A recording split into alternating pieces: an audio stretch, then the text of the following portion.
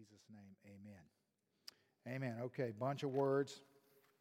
So let's visit Genesis 39, and then we'll take it apart. Genesis 39, now Joseph had been brought down to Egypt, and Potiphar, an officer of Pharaoh, captain of the guard, an Egyptian, who brought him from the Israelites who had brought him down there. The Lord was with Joseph, and he became a successful man, and he was in the house of his Egyptian master.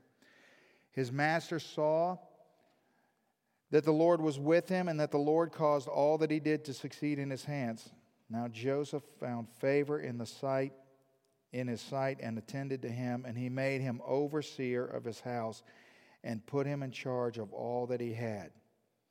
From the time that he was made overseer of the house and over all that he had, the Lord blessed the Egyptian's house for Joseph's sake. The blessing of the Lord was on all that he had in the house and the field.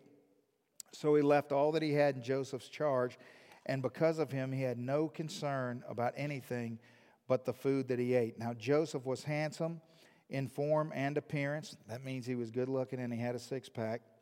And after a time, his master's wife cast her eyes upon Joseph and said, "Lie with me." But he refused and said to his master's wife, "Behold, because of my master has no concern about anything in his house, and he has put everything that he has in my charge. He is not greater in the house than I am, nor has he kept back anything from me except you, because you are his wife. How can I do this great wickedness and sin against God?" And as she spoke to Joseph day after day, he would not listen to her to lie beside her or to be with her. But one day when he went into the house to do his work, and none of the men of the house were there in the house, she caught him by his garment, saying, "Lie with me." But he left his garment in her hand, and he fled out of the house. As soon as she saw that he had left his garment in her hand and fled out of the house, she called the men of the household and said to them, "See, he has brought among us a Hebrew to laugh at us. He came in to me to lie with me, and I cried out with a loud voice. And as soon as he heard that I lifted up my voice and cried out, he left his garment beside me and fled and got out of the house." Then she laid up his garment by her until his master came home. And she told him the same story, saying, "The Hebrew servant whom you have brought among us came in to me to laugh at me. But as soon as I lifted up my voice and cried out, he left his garment beside me and fled out of the house." As soon as his master heard these words that his wife had spoken, "This is the way your servant treated me," his anger was kindled. And Joseph's master took him and put him in prison, the place where the king's prisoners were confined, and he was there in prison. But the Lord was with Joseph and showed him steadfast love and gave him favor in the sight of the keeper of the prison. And the keeper of the prison put Joseph in charge of all the prisoners who were in the prison. Whatever was done there, he was the one who did it. The keeper of the prison paid no attention to anything that was in Joseph's charge, because the Lord was with him. And whatever he did, the Lord made it successful or succeed.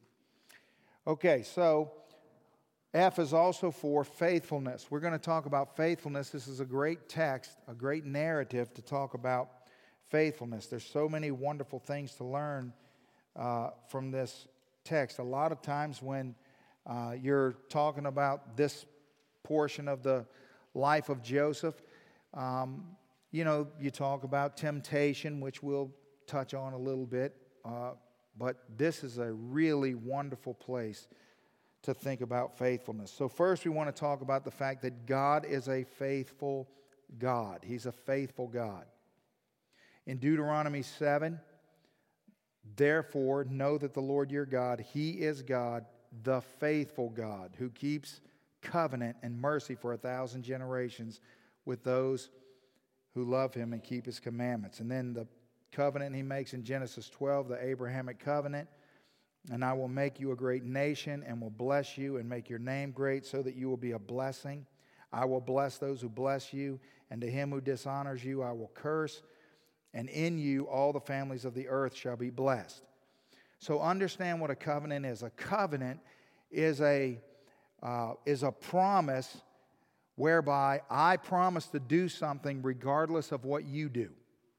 My faithfulness to what I'm promising you to do is not based on what you do. So although we enter into a covenant, you see, the way we make agreements in our culture is that we enter into an agreement, and if one person violates the agreement, it violates the promise.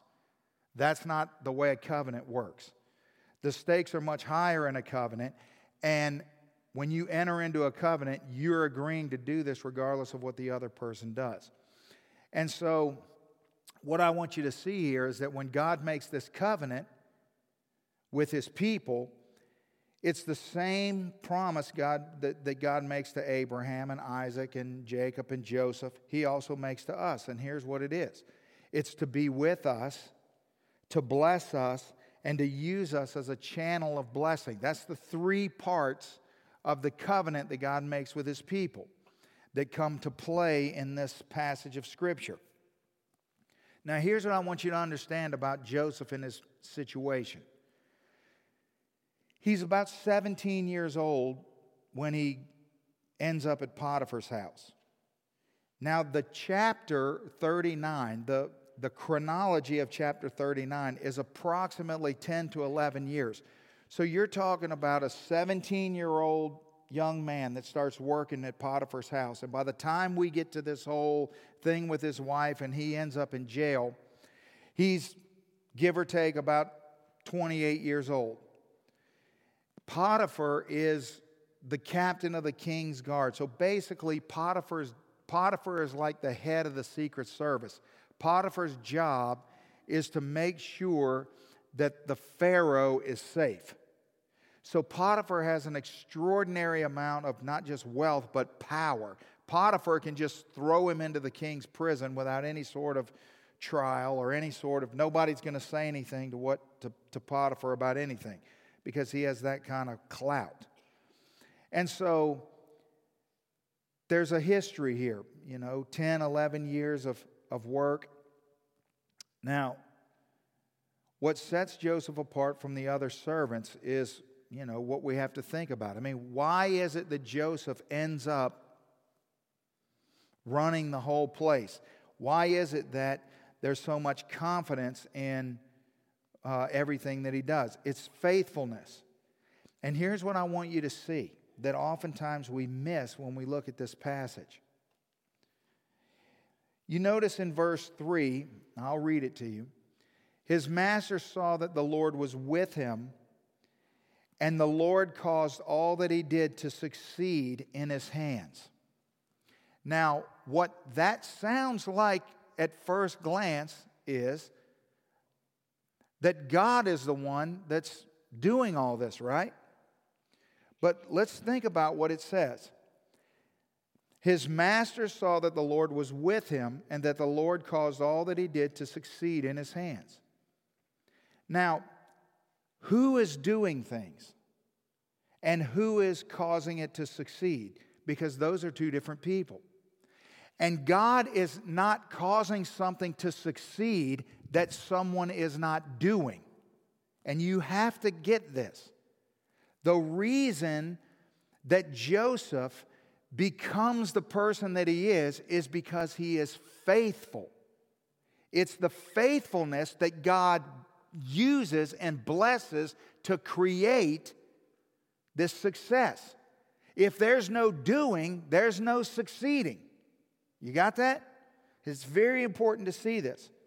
Now, I want you to think about the fact that when you read this, you see, for me, there's a lot of challenges in this story. In other words, if this was a story that wasn't in the Bible, and I wasn't, because when I'm reading the Bible, I'm trying to approach everything I read in the Bible from a posture of submission, because it really doesn't matter what it says. God's saying it, so I'm going to receive it and try to obey it. But if this wasn't in the Bible, I would hate this story, because this story grates against one of my strongest convictions, which is injustice. And so I just get, furious thinking about it, because it's so unjust. Now, As all this is going on, I want you to notice Joseph doesn't protest his unjust predicament. He doesn't try to tell Potiphar, that the truth about his wife. He doesn't try to plead his case. He doesn't try to, there's no record of any of that. He's not trying to, he's not trying to get himself out of a jam. He also doesn't withdraw from his unwanted environment. You see, the first step is he's not defending himself. The second step is, here he is in a place he doesn't want to be for a reason that he didn't do, and yet it is amazing to me that he doesn't withdraw. He does the opposite. Instead, he presses into the culture in which he finds himself. And this is a consistent move that Joseph makes all throughout his life. That what we see in Joseph is that wherever he ends up, he presses into the culture, which is a very important thing to see because it's unnatural. What would be natural would be to try to defend yourself and try to get out of it. The second thing that would come natural to all of us is that if we ended up there anyway, to withdraw from it because we want to reject it, because we are upset about it, because we don't like it, but he doesn't do that. He actually presses in, which is an astonishing reality. Now, what's the gospel message in that? Well, Matthew chapter 5, let your light so shine before men that they may see your good works and glorify your Father in heaven. So the question is, well, who decides what men your light shines before? You see, Joseph would have no problem answering this question. That's the reason that he presses in to the culture he finds himself in. Because he understands that his responsibility is to let his light shine, not to determine where the light shines. Just like we said in Acts 17 when we started the 4 series a few months ago, where the Bible says that He, the Lord, has made from one blood every nation and people who dwell on the face of the earth and has determined their pre-appointed times and the boundaries of their dwellings. That's God's business. That's not our business. And so God plants us where He wants us and where He puts us. And listen, that doesn't mean that where God puts you, you have to stay. That doesn't mean that where God puts you, you'll always be. For most of us in the room, we haven't always been here. But we're here now. And so you say, well then, am I here forever? Well, I don't know. But you're here until God moves you. That's what you should be. Because if you're not here until God moves you, and if you move you, you're going to be in trouble. You don't want to be where God doesn't put you. And so our responsibility is to let our light shine. God's job is to determine who it is we're going to shine our light before. Now, the principle is that God's covenant is larger than our personal comfort. Because what happens when we look at this story is we start to see that God's priorities start to sift out of this picture. And we start to see how radically different they are than the way we naturally think, the way we naturally would look at things. You see, Joseph is a slave.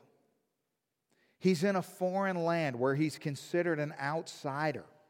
Life is very hard for him, and it has been for a long time. Everything in his life seems completely out of his control.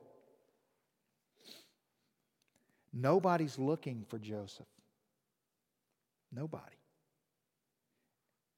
And it appears nobody's looking out for Joseph. And yet, somehow in this picture, God is faithful. The Bible says the Lord is with him and the Lord blesses him.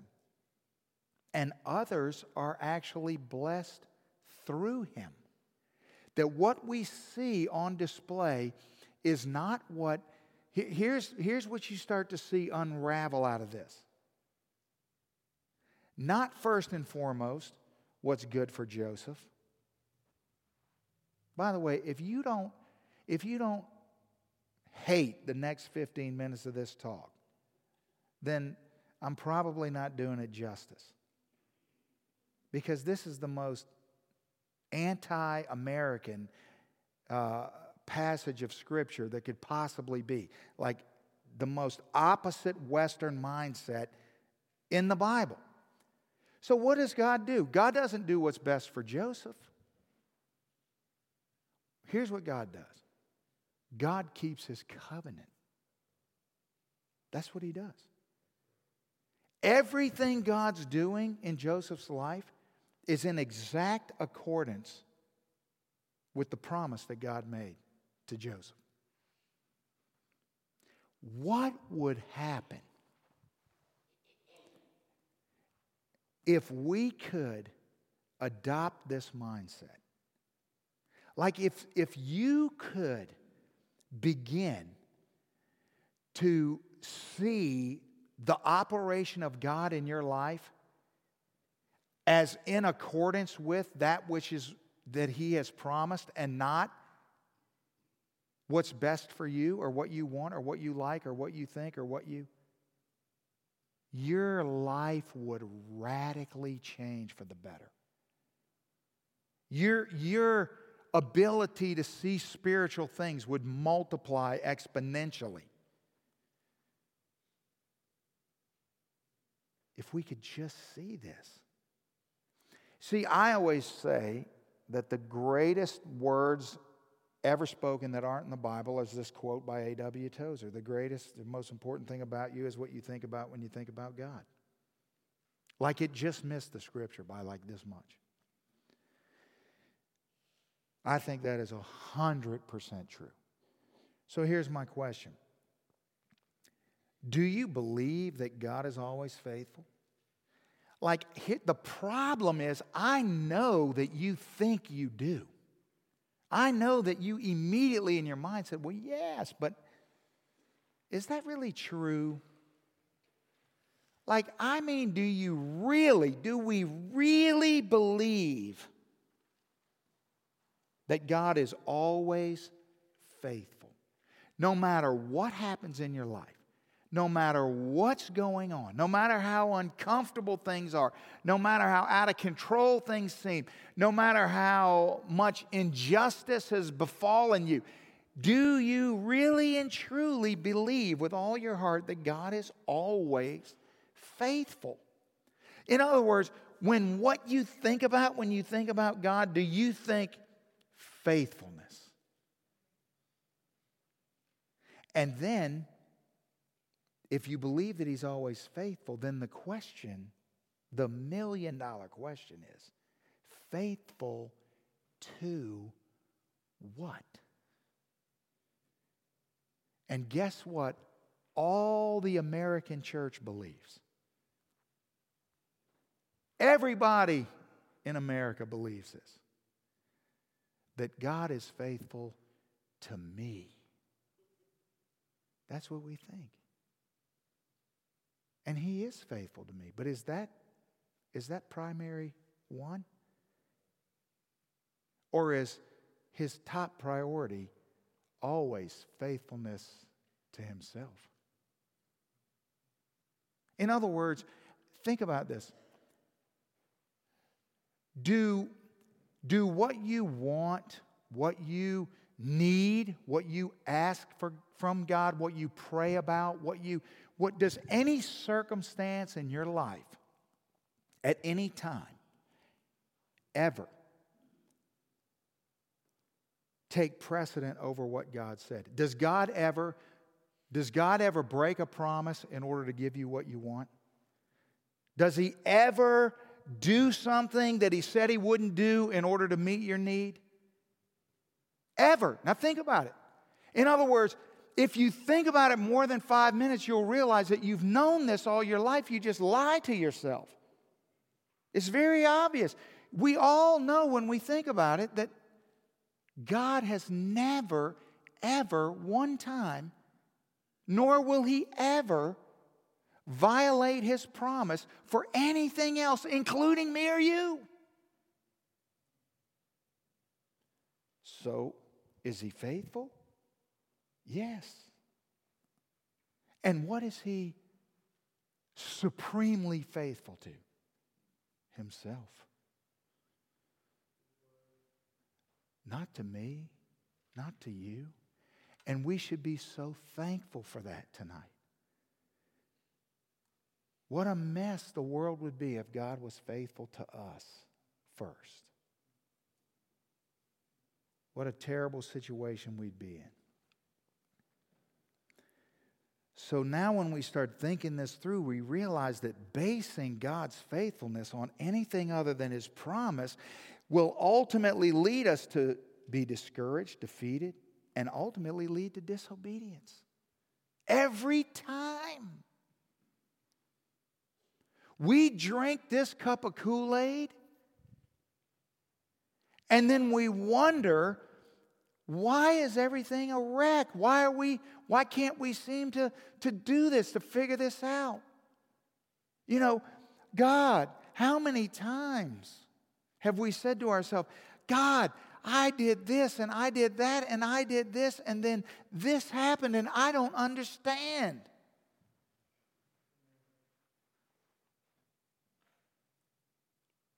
Because we're basing His faithfulness on the wrong things.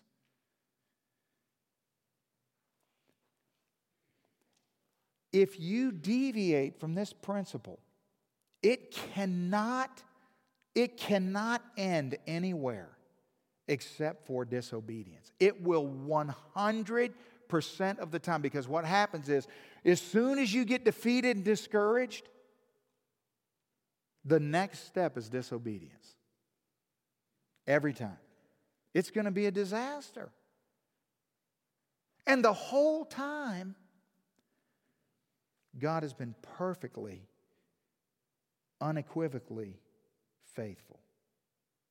Now, if we were going to define faithfulness, we could say all sorts of things. We could say that faithfulness is based on loyalty. It's based on trustworthiness. It's doing the right thing according to God. It's acting out of an upright heart. I mean, I just wrote all these ways that we could define it. It's to be faithful is to be dependable and trustworthy. But is that really faithfulness? I mean, I gotta get things boiled all the way down to the simplest possible result. The bottom line, faithfulness is at its core simply trusting God. That's what it is. That is the essence of faithfulness.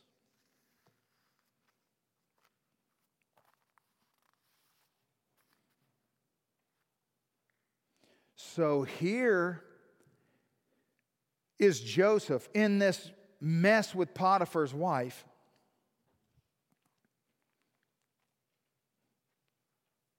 And he gets himself, or he doesn't get himself, he ends up in this situation. And we don't have any indication that it was by any doings of his own, do we? You see, the Bible doesn't give any, because there could be ways that the Bible could let us know that maybe Joseph had created an environment where it cultivated this problem to happen. Like maybe even unknowingly. Like the Bible could say that oftentimes Joseph would work in the field without his shirt. Could say that. But it doesn't say that. He was just being faithful. He didn't do anything wrong. He didn't do anything to create this or cause this or... You see, sometimes you get in situations that you don't want to be in. Sometimes we end up in places in our life where things are painful and bad and confusing and hurtful and so on and so forth. And we didn't do anything to cause it. It just happens that way. And again, in that moment, is God faithful? And to what or whom is He faithful to?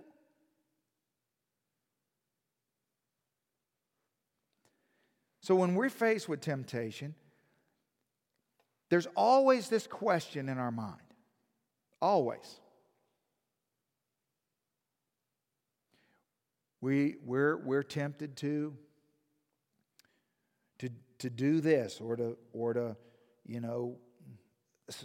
somehow advance our cause or make some extra money or whatever. It doesn't matter. Temptation always comes along, and when it does, it asks the same question. We just word it in all sorts of different ways, but it's always at the heart. Are there some things that are sometimes better than God? Because it wouldn't be a temptation if this question didn't come up. Because if this question didn't come up, then we would just not be tempted by it, right? And I've talked about this multitudes of times before, that just because something comes up and something is available, it doesn't make it a temptation. And I always say the same thing, like, I have never and will never be tempted by Brussels sprouts. It's impossible to tempt me with them.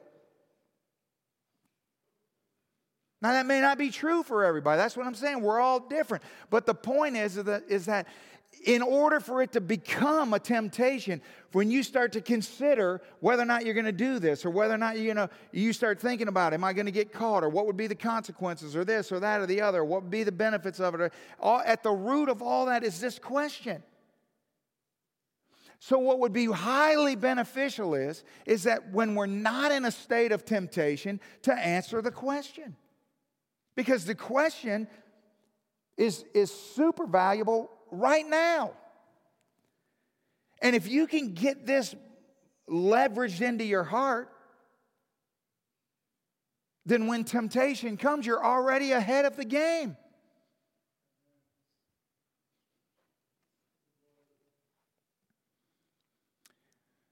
Now notice. In verse 9, I'll read it to you. It says, Joseph's response is, he is not greater in the house than I am, nor has, it would just be helpful, like on your handout, you can just write verse 9 right here so you know where I'm referencing these points. So he says, he is not greater in this house than I am, nor has he held back anything except you, because you are his wife. So here's what we see. First of all, Joseph has a high regard for what? Marriage. Now, not only he has a high regard for marriage, he has a high regard for authority. See those two things right there? But here's the key. Notice the very next part of the verse. He says, how then can I do this great wickedness and sin against God? See, in the equation was his respect for authority. In the equation was his high regard for marriage. But the key is the fact that he sees nothing at any time as being better than God. So you see, the key to this whole thing is that Joseph, he sees this whole scenario through the lens of God, not himself. This is what we do. We get into a situation of temptation, and then every thought in our mind is, how will this affect me? Well, how will this, if I get caught, how will this punish me? What would I do if I get this? Everything is through the lens of me, the wrong lens. You see, when you face temptation, if you start thinking about you, you're done. This is the genius of this whole text, is that Joseph is not thinking about him. I guarantee you, I don't know, you get to heaven, you can ask, find out. I will guarantee you Potiphar's wife was smoking hot. Guarantee. I guarantee you she was. Didn't matter. Look, I'm just telling you. He's been hanging out around her since he was 17 years old. But he sees this through the lens of God, not himself. The minute you think about Jesus being tempted in the wilderness. Not for 1 second did Jesus think, boy, I am so hungry. Man, I am so... No, it wasn't. He didn't see anything through the lens of himself. Immediately, everything was through the lens of God. That's the key. And see, so here's what happens. What happens is when we look through, when we see temptation and we're looking through the lens of ourselves and we're thinking about ourselves, then here's what we do. The self, because the self is strong. And you know what the self does? The self will push us with amazing force to react. To react. This is how we end up, this is why so oftentimes it goes temptation followed by I see it through the lens of myself. I react followed by, oh my goodness, what did I just do? Do you know why, oh my goodness, what did I just do came? Because we reacted. Do you know what, oh my goodness, what did I just do never follows? A response. You see, a measured response never ends in, oh my gosh, what did I just do? It's a reaction. It's a quick decision. It's a jump. And then it's, well, what have I done? And so here's how you can understand this. See, when we react to circumstances, we set ourselves up to reflect the very circumstances. You see that? It's like it's a self-fulfilling prophecy. When we react, what we're doing is we are creating an environment where we're embracing the circumstance. We will reflect it. You can't do that. You can't do that. You got to look through the lens of God. And the way to do that is, these are things in advance. You cultivate a mindset. You cultivate into your relationship with God. You have a personal relationship with God, I hope. You cultivate into that relationship with God. God, you are a faithful God, and I trust you. And you say this to God. God, and I know that you're faithful to yourself above all, including me. And I'm grateful for that, because I don't want you to be faithful to me, because I know the best thing is always what you want. So you're faithful to you, and I know you keep all your promises. You're a covenant-keeping God. And so when you cultivate that into your heart when life is good, then when a circumstance comes, you won't react and reflect that circumstance into your life.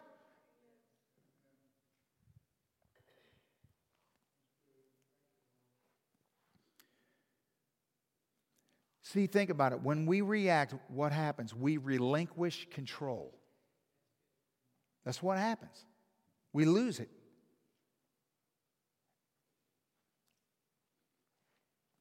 Let me ask you a question. At Potiphar's house, who's the slave? Because if you think about it, Joseph's not the slave. Potiphar's wife is the slave. She's the slave to her desires. She's the slave to lust. She's the slave to looking at temptation through the lens of herself. Joseph is a free man because he just freely runs away from her. See, he's not having this internal struggle. The Bible doesn't say, and Joseph wrestled within himself, or he took one look at her and drops of blood sweat from his head, and then he went the other way. That's not what it says. He was gone. Out. Yeah, I mean, it's so important to see this. She's the slave, not him. Now, here's where it gets good. Now let's let this drive into our theological understanding of God so that it can really benefit us in our life, okay? So let's think about it. First of all, God could have prevented Joseph from being sold into slavery. God could have prevented that. No problem. He's sovereign. He's good.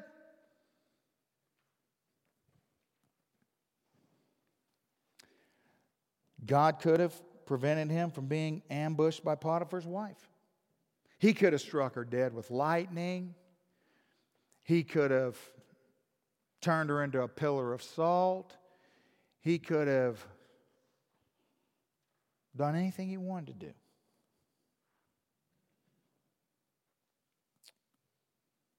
But he didn't. He didn't stop Joseph's brother from throwing him in a pit and selling him into slavery. He didn't stop Potiphar's wife from ambushing him.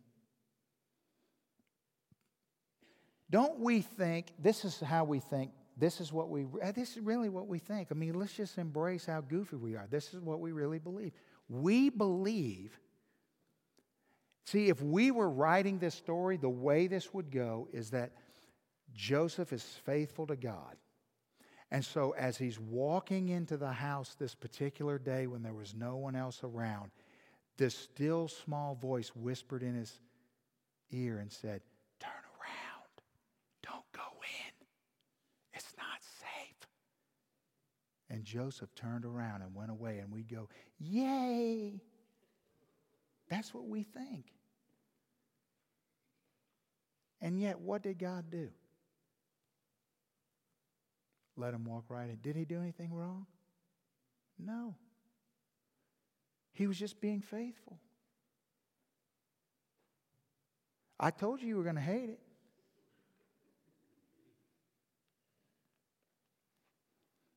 Your K-Love theology just got exploded into a billion little pieces. God could have prevented him from being thrown in jail. See, again, here's another way we would have adjusted the story. We would have said all of this happened and no. And then somehow when Potiphar came home, the Lord spoke to Potiphar in a dream and showed him the wickedness of his wife. And he got up the next morning and threw his wife in jail. Yeah. That's not what happened.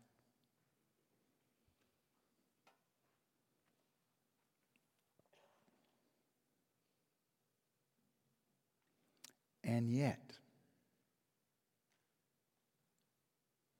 the very last sentence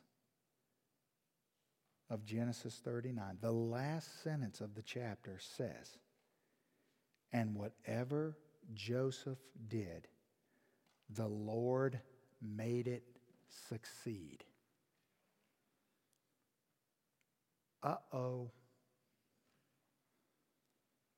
So who's right? You or God? It says it right there. Whatever Joseph did, the Lord made it succeed.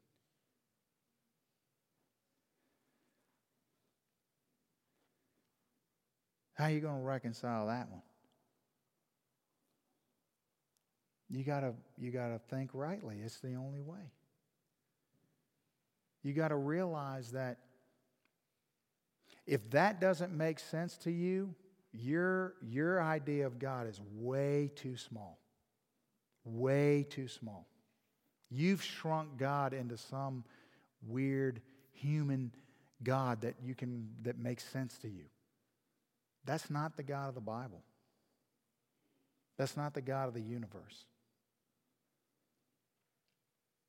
Look, just in the most tiny way, okay?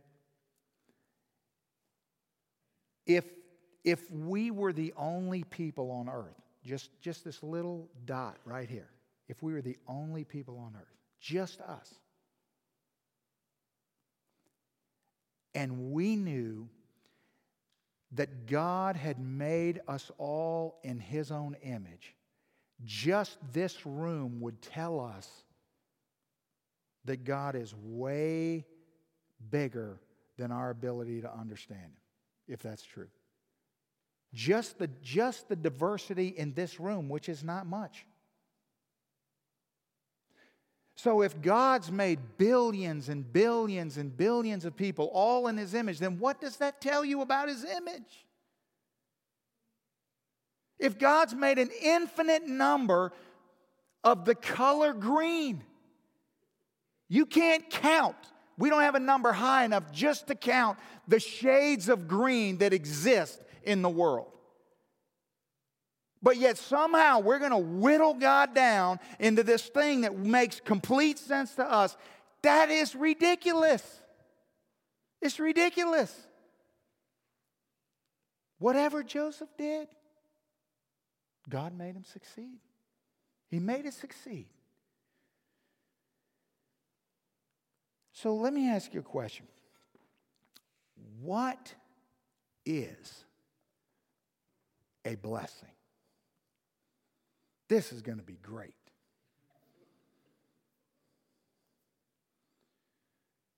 What is a blessing? Because, we say it all the time. Well, what a blessing. Well, then what is it? I want to know the definition of blessing. That's what I want to know. Who says it's a blessing? Just because we say it's a blessing, is it a blessing?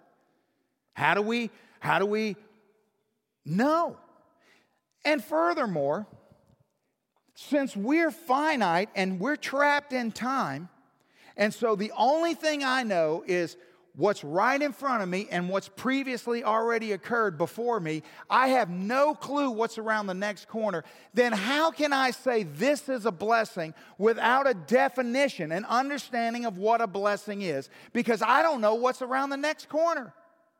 You see, like you could give me a present, and I could receive the present from you, and I could look at how nicely it's wrapped and the big smile on your face, and you say, "Happy birthday, Pastor Tony," and I take it and say, "What a blessing." But there's a hand grenade in it that's about to explode, and I don't know that. What a blessing. What is a blessing? Is a blessing when we get what we want? Is the definition of a blessing? Well, we get what we like. Is that a blessing? Is the definition of a blessing when it goes as we expect it to go? Is that what a blessing is? What is a blessed life?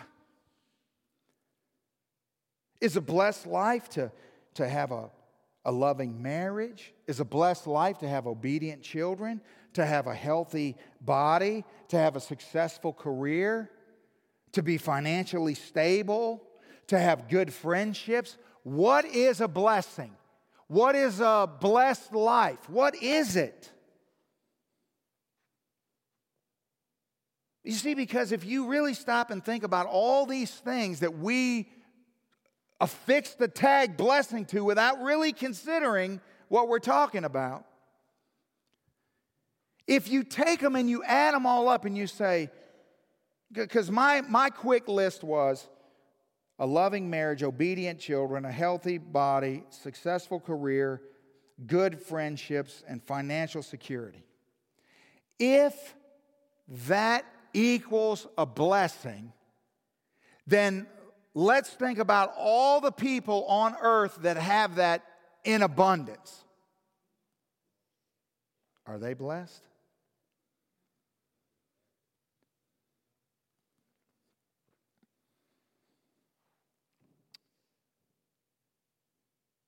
What is a blessing?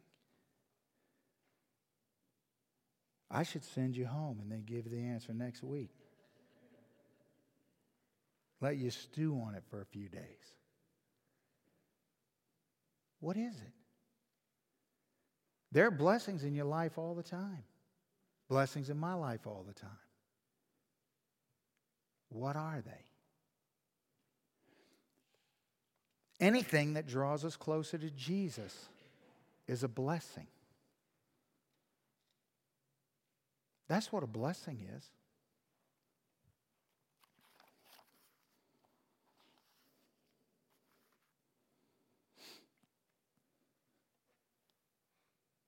Now that last sentence, there are so many mind-blowing statements in Genesis 39.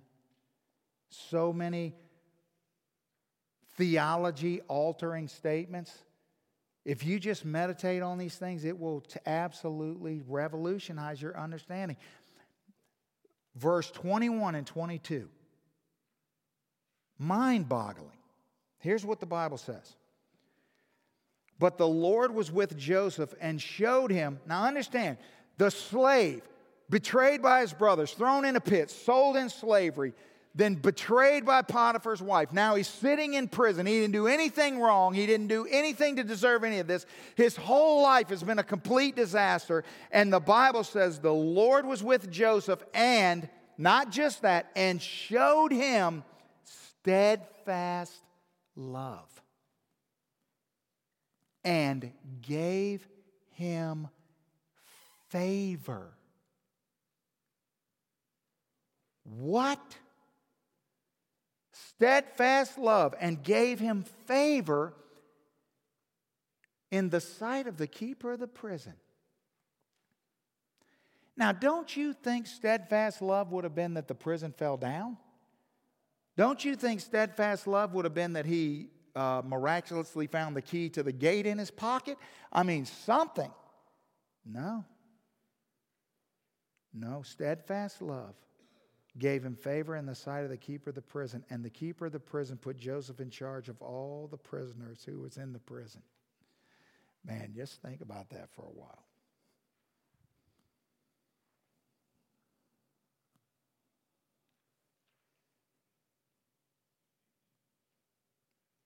God's not doing it. God's taking what Joseph is doing and he's making it succeed. He's making it work according to his covenant promise. All Joseph is doing is being faithful. Joseph gets this. I mean, he gets this like nobody else. He gets it. All right, let's pull all this together. The key to knowing beyond a shadow of a doubt that God is faithful is understanding that his faithfulness is not based on our faithfulness. So important. Do you know why we would all struggle with seeing God faithful when we're in prison? Is because of this principle right here. You see, the only way that we can conclude that us being in prison is evidence of unfaithfulness on God's part is to draw the conclusion that we don't deserve to be in the prison, which means our faithfulness must have negated our deserving of being in prison, which is the most ridiculous false statement you can ever make. That's not true.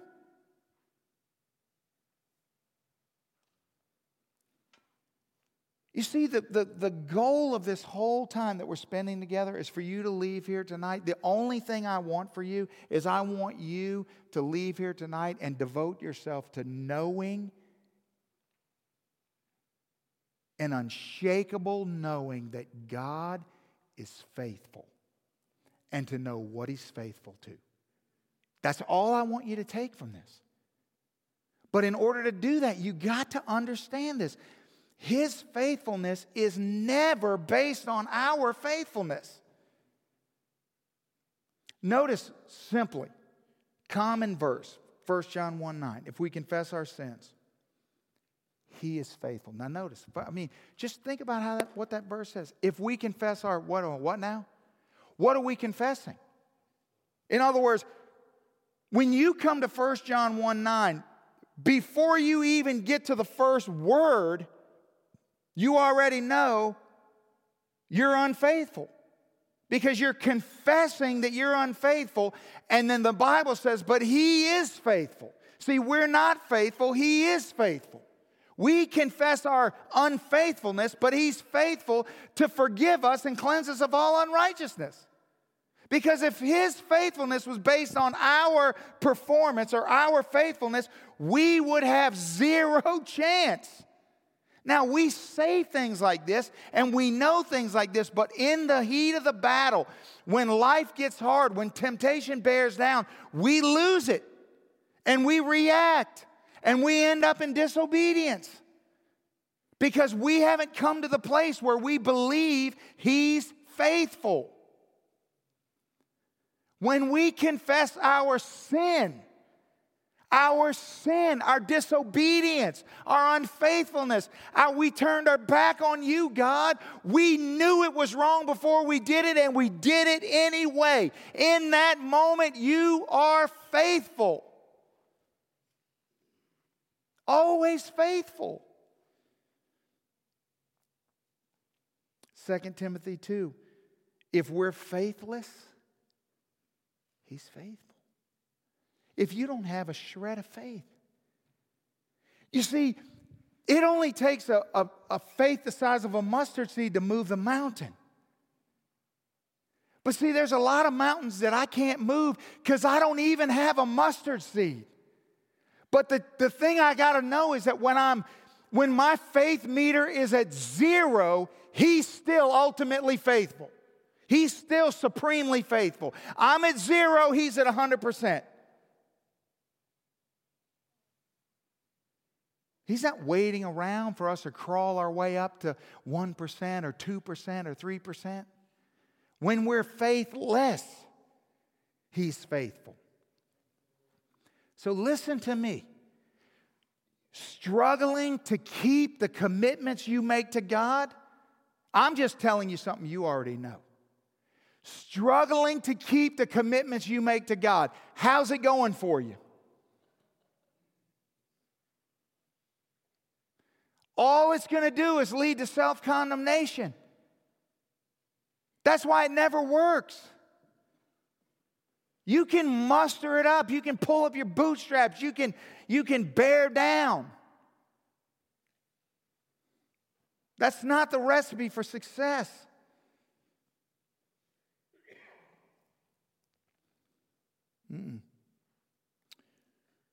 The strength that we need to be faithful. How do we be faithful? Where does that strength come from? It can only be found in the promise. God, through Jesus Christ, has been faithful in our place. Do you know how I'm faithful? The same way you're faithful. We're faithful in Christ's faithfulness. You see, the only chance I have of being faithful is understanding that it's in. Look, I need His faithfulness. How do I access His faithfulness? It's in my weakness. His strength is made perfect. There is no, Tony can do this. He's going to get the job done. No. I need Christ's faithfulness. I have to access His faithfulness. You see, because think about it. How ridiculous is this? I am condemned permanently and eternally and fully deserving of hell. Christ in His perfect sacrifice switches places with me. And so now the righteousness of Christ has been imputed into my account. So when I stand before God, God doesn't see my sin, but He sees Christ's perfection. Therefore, I can have a relationship with Him. And then somehow the devil has got us so twisted and so perverted in this idea that then when we need to access strength, we reach back down into hell to try to get strength out of our dead pocket. There is no strength there. That's why we were there in the first place. The strength is what's been imputed to us from Christ. We need His strength. And the only way for me to walk in His strength is I got to be weak in me. I got to know that God's always faithful. He's always faithful. He's faithful to His promises. That's what He's faithful to. And you know what's a blessing? Anything that draws me closer to Him, that's a blessing. Anything that makes me more like Him, that's a blessing. That's a blessing.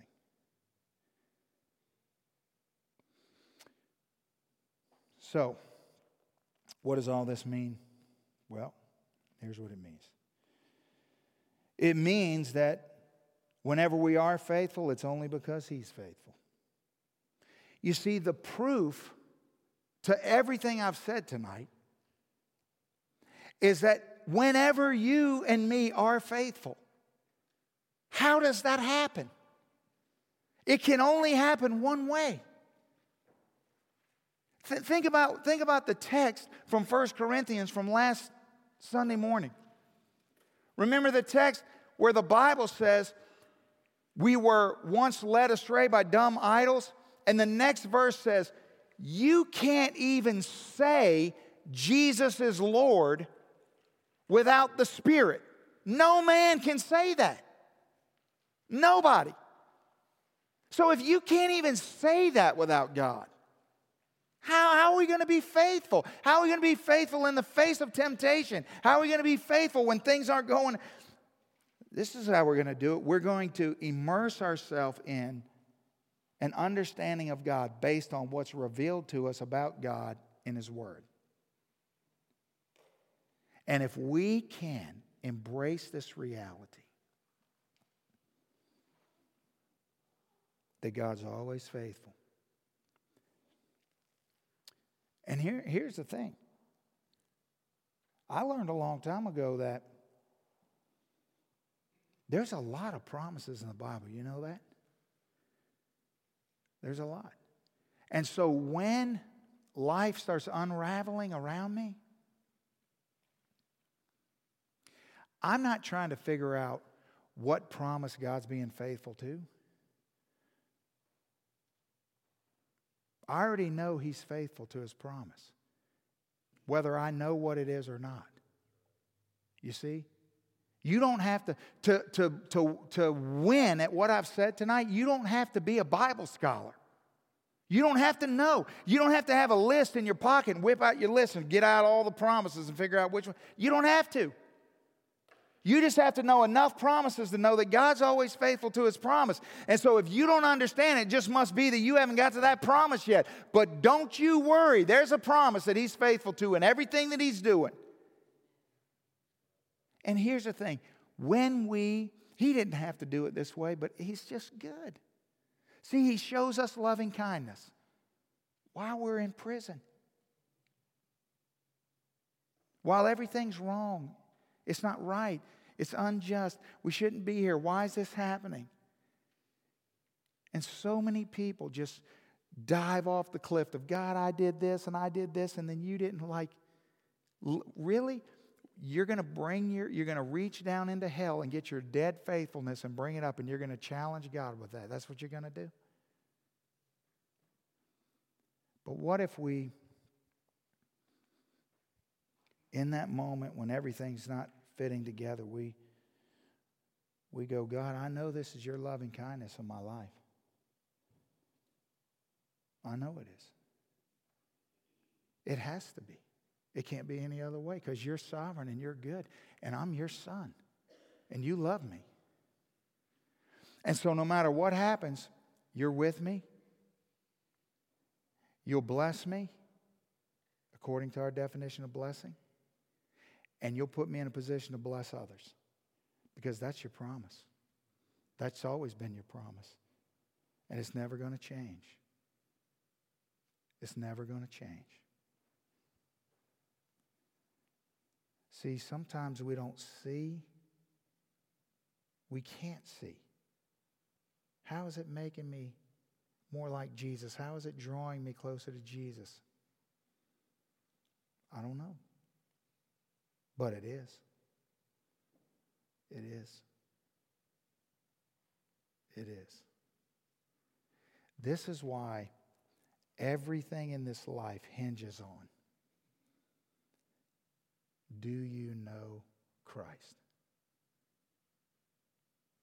Because if you cannot wake up every day in confidence that you are His child, everything's going to be a disaster. Because nothing I've said tonight applies. Nothing. You can't even begin to do anything I've said tonight unless you know